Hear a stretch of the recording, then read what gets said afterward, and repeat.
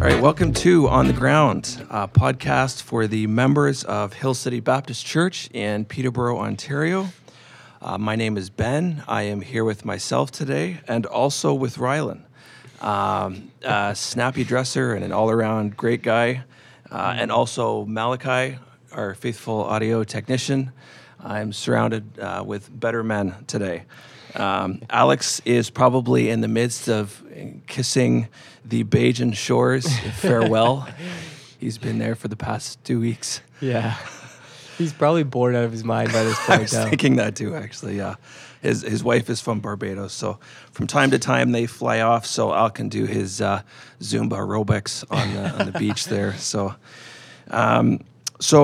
one of our listeners a few weeks ago suggested that we do a podcast on money and how we use money. It's a great idea. It's a vast subject, but it's an important one. We both kind of discussing before how we both kind of feel our failures in this regard. But we need to talk about it. And I think one thing to remember, just as we start off, I don't think we can repeat it enough, is that as Christians, we view all subjects through biblical lenses. The purpose of these podcasts is not to kind of give our opinions, share some tips and tricks that have been kind of helpful for us. Ultimately, we want to communicate what the Bible says. Mm-hmm. Should be conformed to Christ. That's right. Yeah. And being God's word, not only does it require our obedience, but as we've talked about before, it's uniquely suited to direct our lives towards true wisdom and also true flourishing. I was actually just thinking about how we teach our kids, and hopefully as we mature and gain experience and have that knowledge, we want to use that for their good, right? We want to direct them in the way that is best for them, not just because we like, oppressing our kids and putting them down, right? We've got some views of what we think they should do, and here we're going to lay it on thick. That's right. We really want them to look like us, and if they can do that, that's not what we want. We want them to look like Christ. But if that's true for us, as evil people, as fallible dads and moms, how much greater, the true God of omniscience, omnipotence, and steadfast love and mercy, how much more does he want that for his children?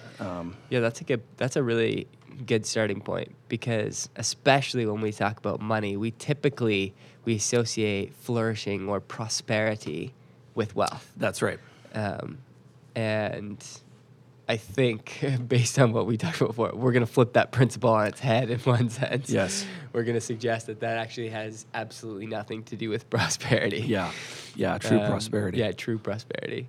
But, so that's important to note. That's like God is a loving Father who has our good in mind. I was just reading that in Deuteronomy, where he basically is saying, all these things I've commanded you for your good. For your good. Yeah. Is that 12? Deuteronomy 12? Or around 10. 10, yeah. Okay, yeah. Deuteronomy 10. Yeah. I think it's always important to mention that, because especially as it concerns money, we can so quickly lean and rest on kind of the conventional, accepted, reasonable sounding wisdom, that we come up with, or that comes up from the financial gurus around us. And if there's one thing we see in the Bible, though, is that conventional wisdom often doesn't run parallel to biblical wisdom. I was thinking of Proverbs 14:12. There is a way that seems right to a man, but in the end it leads to death. Yeah. So therefore, we should always be inclined away from trusting ourselves and from generally accepted or kind of intuitive, reflexive wisdom as it concerns everything, but especially money. And I was thinking, as an example of how the biblical wisdom runs up against our own, in the poor woman in Luke 21. I was thinking, what counsel would conventional wisdom give this woman? She comes up to you and says, I've got $2 left, which is about the modern equivalent of 2 mites. It's all I have to go on for this week. I want to tithe it and give it to God. What do you think I should do? What would conventional wisdom usually say in that? I almost feel like I don't need to answer that. Yeah, I know. It's a leading question. Yeah, but it's true. It is. It's funny. I almost want to jump away to a parallel, because one of the things I think about is that in our church we've had a lot of students, and I don't want to pick on students in this way, but I know for a fact that as a student, there's often this thought that you have no money to spare. Yep. That you can't give, and there's room to say, within the bounds of, okay, well, I'm living on a loan, it's not really my money, kind of thing. But you see that principle of, we feel like if we're at the this lower end of the spectrum of prosperity, we the mindset goes to, okay, well, I just have to make sure I'm providing for myself first, kind of thing. Yep. And that's exactly what you're getting at, is that conventional wisdom says, think about yourself first. Yeah. And that's what Jesus is flipping on its head when he's talking about that, right? He's praising this woman because she goes against that. Yeah, that's right. And that's just one example. The wisdom of man says, do you have enough to get by on this week? And the wisdom that starts with the fear of the Lord says, well, how much do you love God, and how much do you believe that He can provide for you, right? That's a really important distinction, right? Is we're talking about the fact that God. Maybe this is a good point to talk about Psalm 24. Like the earth is the Lord's and the fullness thereof is the opening line, and the whole point there is, like, everything belongs to God. Everything comes under His kingly rule. That's right. And it all, in that sense, is His.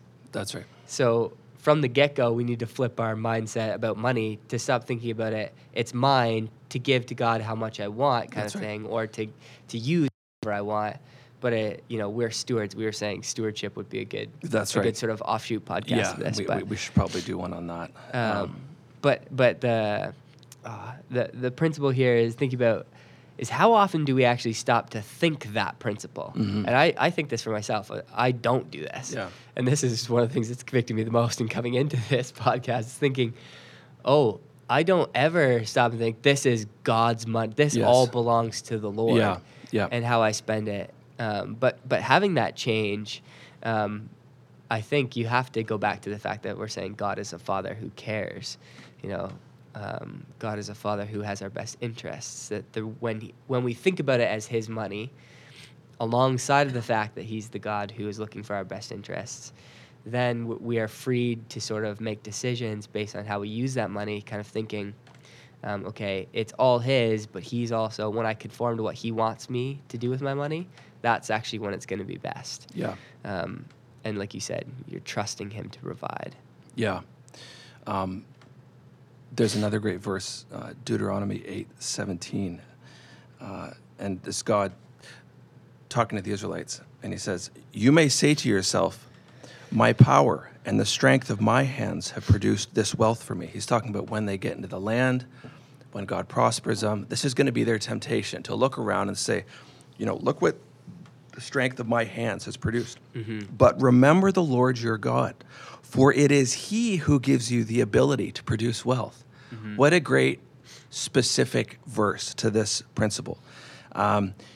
We live and breathe and work and recreate only as the Word of Christ preserves the molecules around us to stay together, only as God preserves us from the myriad of possible tragedies on any day when we're at work. How many things could go wrong? Yeah.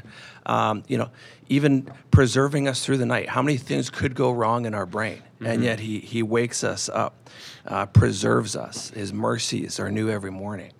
Sometimes you can think about God's provision in a sort of mystical, like He sort of snaps His fingers and the guy that hired you was like, okay, I'm going to pick him. Yeah. But it's actually, it's better to go deeper than that. Like, God actually upholds all things. That's right. And all of His provision is coming through the fact that you have a body that can That's right. enable you to do And an labor. infrastructure like in society where we can even get a paycheck, right? I mean, we take that for granted. If you look at places like Sudan and Haiti, I mean, it's collapsing. And inflation is way up, and those things are also God's blessing. Even the infrastructure of society around us.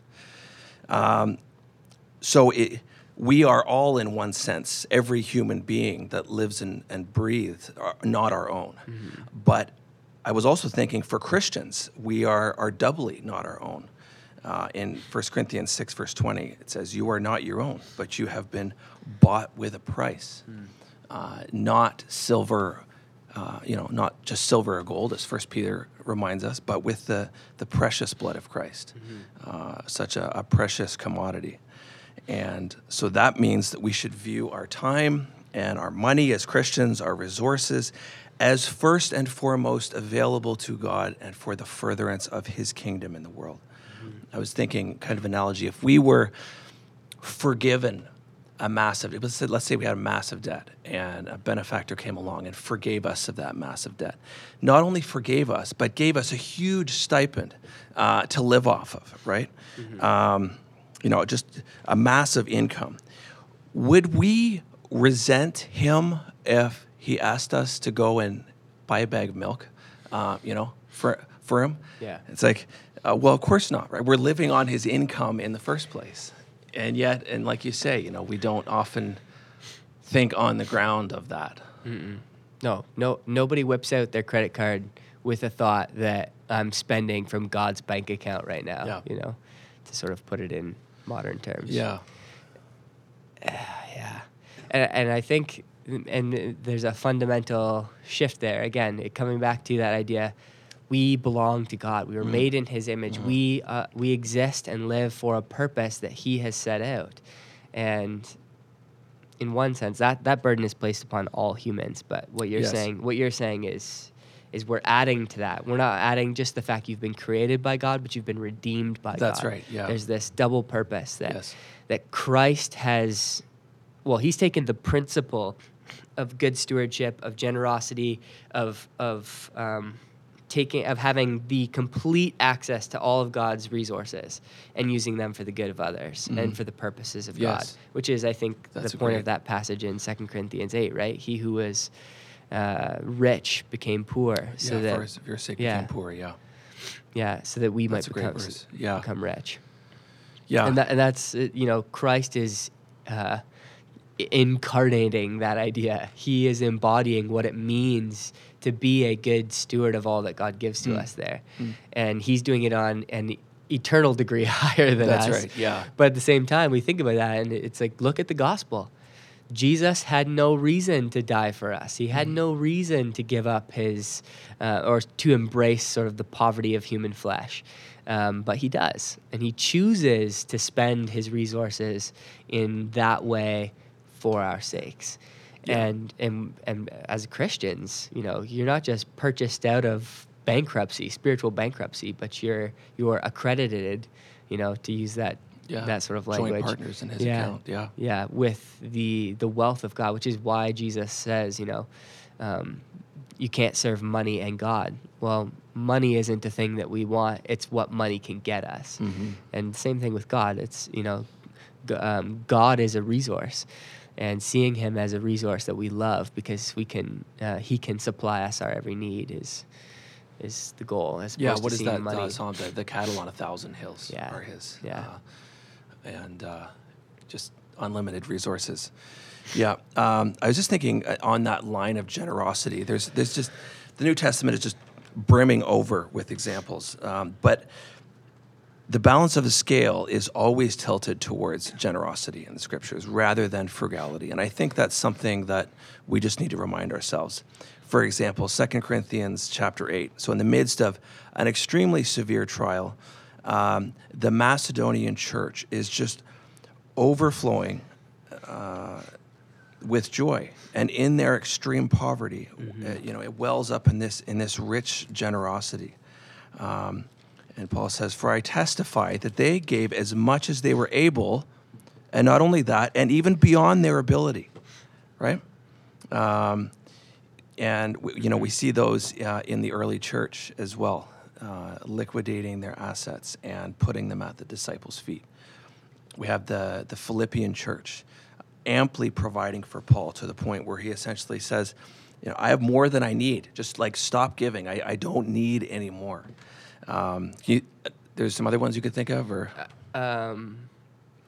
you mentioned Hebrews. My mind started working backwards. Yeah. There, actually, sorry. No, that's okay. I was thinking about inserting just how important that it is, but maybe we'll continue your line of thinking, and I'll come back to that thought.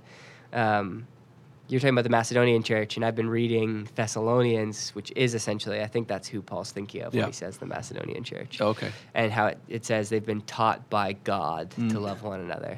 Like he says, I don't need to write to you about brotherly love because you've been taught by God how to love one another. And I think you're kind of seeing that when he says about their generosity, that the way we use our resources, the way we use our wealth, our dollars, says something massively about who is the Lord of our heart, and who is our master. Who are we following? Who are we imitating? That's right. Yeah. Right. And going back to that idea of Christ has shown us what the height of this looks like. Well, if we're not imitating Christ, we're not going to be doing these things. But if you are doing these things, this is the imitation of Christ. Yeah. That to say, I'm going to spend my money, I'm going to use it, I'm going to overflow in generosity, not for my own purposes, but for the sake of others, which I think we've talked about in the podcast before, that the essence of loving is to say, like, I'll think about others first. That's right. At cost to myself. Yeah.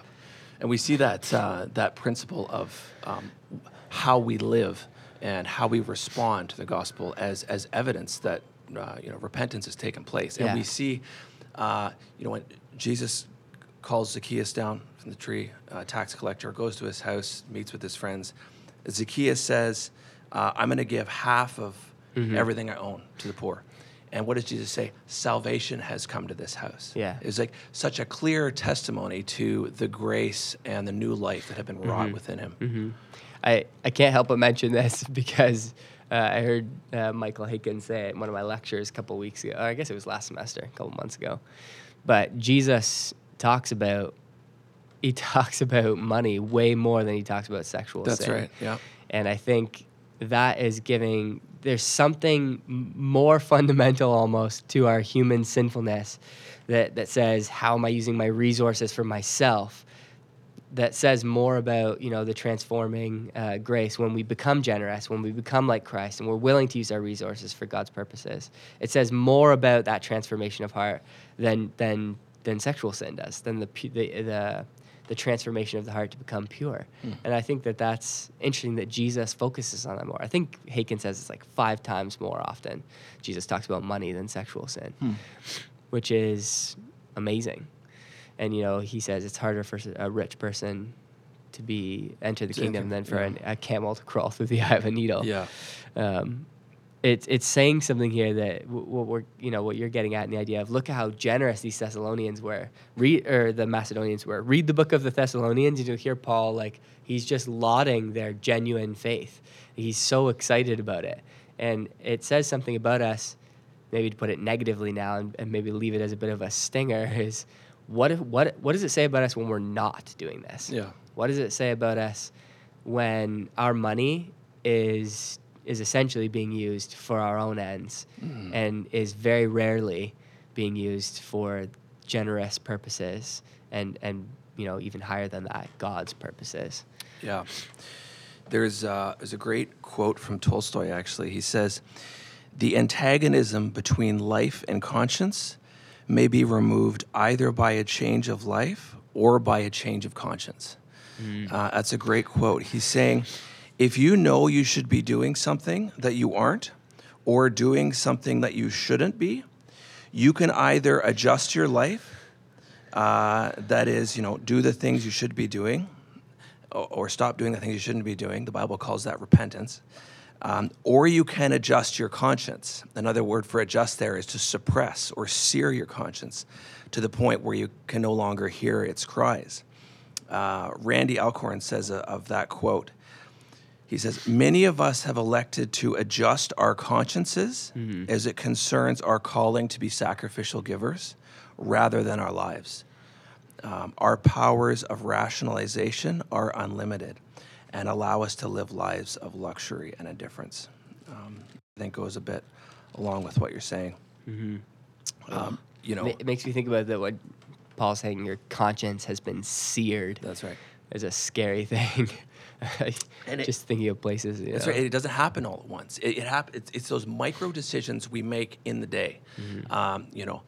You see someone in need, or something that you could help out with, and our impulse, is not normally, how much can I give? How much can we spare this month? It's, I got this bill, this came up, I got to pay for that, and before.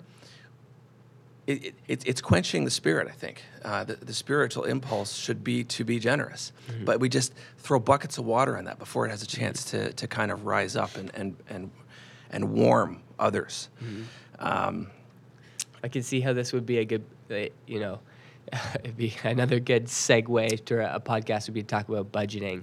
Yes. How do we actually think about, because God does want to provide for your bills, and he does want to, God does want to help us. Yes. Now, he may not always want to provide you for your bills, and that maybe is a crazy thought, that maybe God wants to see you spread financially thin in a physical, worldly sense, to see you filled up in a spiritual, flourishing sense. That's right. In the generosity of the heart, that when you can give your money when it's hurting most, like that woman that comes and gives her last 2 pennies, that God wants to do something amazing in filling you with the joy of the Holy Spirit. Yes, and the more Maybe. things, maybe Yeah, I don't want the more things we have. Yeah, we're very distractible people. I mean, a lot of people think they can do a lot of things well, but it's just not true. And especially as it concerns money, and Randy Alcorn brings this up. I mean, the more things you have, the more bills you have, the more you have to worry about. And the more you are worried about those things, the less preoccupied you can be in the things of God and investing in heavenly treasure. We're actually killing ourselves the more we amass. And we talked a while ago when we were doing our podcast on time, the good use of time, and how everyone says they're busy, and we're all busy. There's all stuff we've got to do, and yet if you sit down and look at your schedule, I think a lot of people will find that there's gaps there. We're not quite as busy as we thought we were. There's maybe a half an hour here and there, and I think it probably applies the same to our budgets and our money, where we say, I don't have any extra money to give. It's tight this month, and the next day we pay our Netflix bill, or we buy a gadget on Amazon, and all these little things, and it's like, well, or you spend $50 at the thrift store. That's right. Yeah. We can often kind of excuse those things, right? It's like, well, it's not new, right? Yeah. I'm saving the environment. I mean, I went to the thrift store. It's justifiable. Yeah, that's Sorry, right. I'm only saying that because my wife and I have a joke about that all the yeah, time. no, we do the same thing. Yeah. And the reality is, sorry, did you want to? No. Just you're talking about sort of the anxiety that we feel about it, and there's so many good passages to talk about when we think about anxiety and how God provides for us. And I just happened to read this one earlier this morning. But Jesus is saying, don't be anxious. You can't who can add a single hour to the span of his life by worrying about things. Yeah. And God provided for Solomon, and but this closing sort of promise or comfort that Jesus provides, he says, "Fear not, little flock, for it is your Father's good pleasure to give you the kingdom. Sell your possessions and give to the needy. Provide for yourself money bags that do not grow old, with treasure in heaven that does not fail, where no thief approaches, no moth destroys. For where your treasure is, there your heart will be also." But that fear not, little flock, it's your Father's good pleasure to give you the kingdom. And I think Piper has a little article on this where he says, he's not just our shepherd, but he's our Father and the King. And he is guiding us and leading us towards what is good. He is a Father who is benevolent, who cares, and he is the King of all, and he can give you his kingdom. And he's saying, this Father, this King, this shepherd is saying, don't be afraid, don't be anxious. Right. I'm going to give you all these things if you pursue not wealth, not material wealth, not or earthly, but the treasure in heaven. Lay up for yourselves treasure in heaven. That's right. Yeah. And what a precious, valuable. I mean, we think it's the worst thing in the world to be strapped, be go to the end of the month and not have enough. It's like that is the worst thing that could happen in our society. But it's like, what a precious and valuable time to be forced into a place where you need to trust God. And I can testify, and you probably can too, how God always shows up. We think in that moment that we're just on our own, right? God, we've screwed up too bad, or we haven't budgeted right, or we gave that there where we shouldn't have, but He always comes through, and that's a precious thing to be able to see that, and it leads the way to greater giving and greater generosity. I was reading in this same book. I'm going to say it again. This is a great book to get. There's not many books on stewardship and money. Randy Alcorn's book, Money, Wealth, and Money, Possessions, and Eternity. It's a great book. But he says, Rylan, what was I talking about? I completely lost my train of thought. Sorry, brother. I got distracted thinking about something else too. So See, this we is just the both problem. died. We're both on our own. Coming to the end of the month, Fear not. and God providing. Guys, it was so profound. I think it just would have been the cherry on this podcast, but I completely forgot. Anyways, it's just a great opportunity to be forced into the hands of our ever providing God in those circumstances. This is what I was thinking of while you were talking. Okay, there. well, it better be good. No, that line of thought was,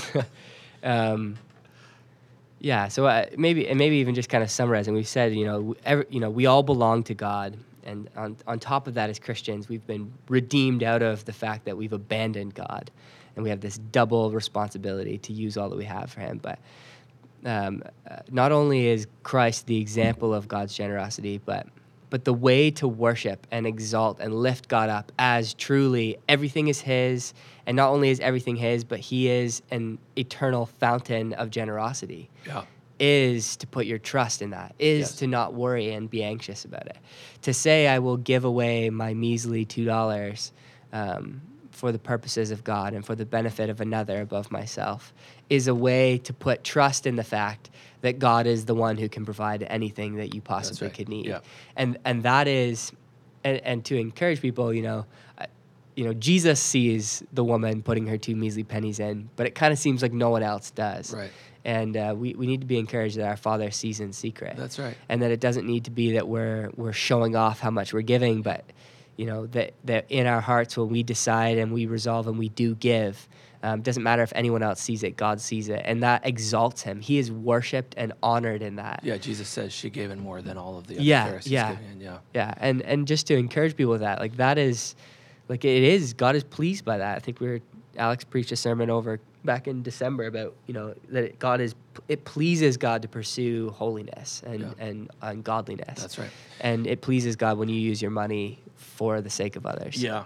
And it's especially important to cultivate that impulse when you have little, because a lot of people think that things are tight right now. When I have more, then I'll start giving. I've thought that. But and I have too. But if we haven't prioritized it when we have little, if when we're making our budget, we don't factor that into the budget. It's not, well, when we get to the end of the month, if I have some left over, I'll give, because chances are you never will. Yeah. But if you make that a priority when you have little, those are you're putting yourself in the way of good habits, and that's how we grow in godliness. And when you have more, you'll be able to give more. I actually thought of what I was going to say when you were talking. Well, no, it's just an illustration. Alcorn is talking to this very wealthy guy. I think he's some excavator contractor in the States, but he gives 90% of his income away, and he's like, the more I shovel out, the more God shovels back. and obviously we don't give just so we can get. Yeah. But going back to, God is a generous God and certainly has no limit to His resources. Mm-hmm. Yeah. And I it's funny, I'm always repeating this phrase for my kids, but Jesus says, it's better to give than to receive. Yes. It is better to give than to receive. And I'm trying to, I have to learn how to model that for them too, and we need to learn how to model that for our kids if we really believe it.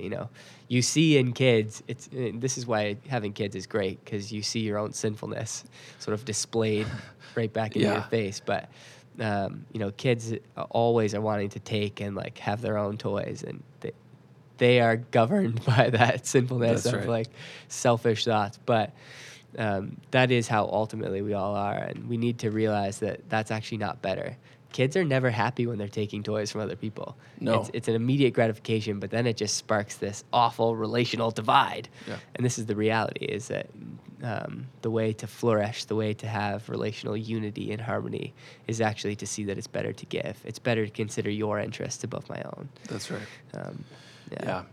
And we don't know what happened necessarily to that woman after she gave her 2 pennies and went on that week.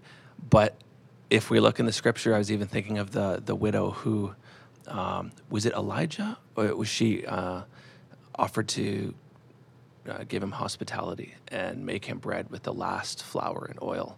Was it Elijah? It was one of the prophets. Yes. Yes. Yes. I And was trying to remember. Yeah. And she was thinking to herself, well, this is it. I don't have anything else to live on. And God multiplying her oil. And that is the promise that we have. Whether you have much or whether you have little, God has promised never to leave us or forsake us. He's a refuge. He's a strong tower. He's full of steadfast love and eagerness to give if we ask. So I think we're going to close it off there. We may revisit this subject again. There's lots of avenues we could go down. I was even just thinking about, we talked about not having money, but what about those who have lots of money? That's right. What does it look like in that circumstance? Yeah. Because God has used wealthy people for amazing kingdom purposes. That's right. That's right. Yeah. So, Another good one. yeah, you don't need to feel guilty for having money. That's right. Yeah. Yeah. But yeah, well- we definitely should continue this. Okay. Well, there might be a part 2 or part 3, but again, what's that? No, I said part 4. Oh, Sorry, part Brett. 4. Yeah. We might be stretching it there. Thanks for tuning in, and hopefully we'll see you next week.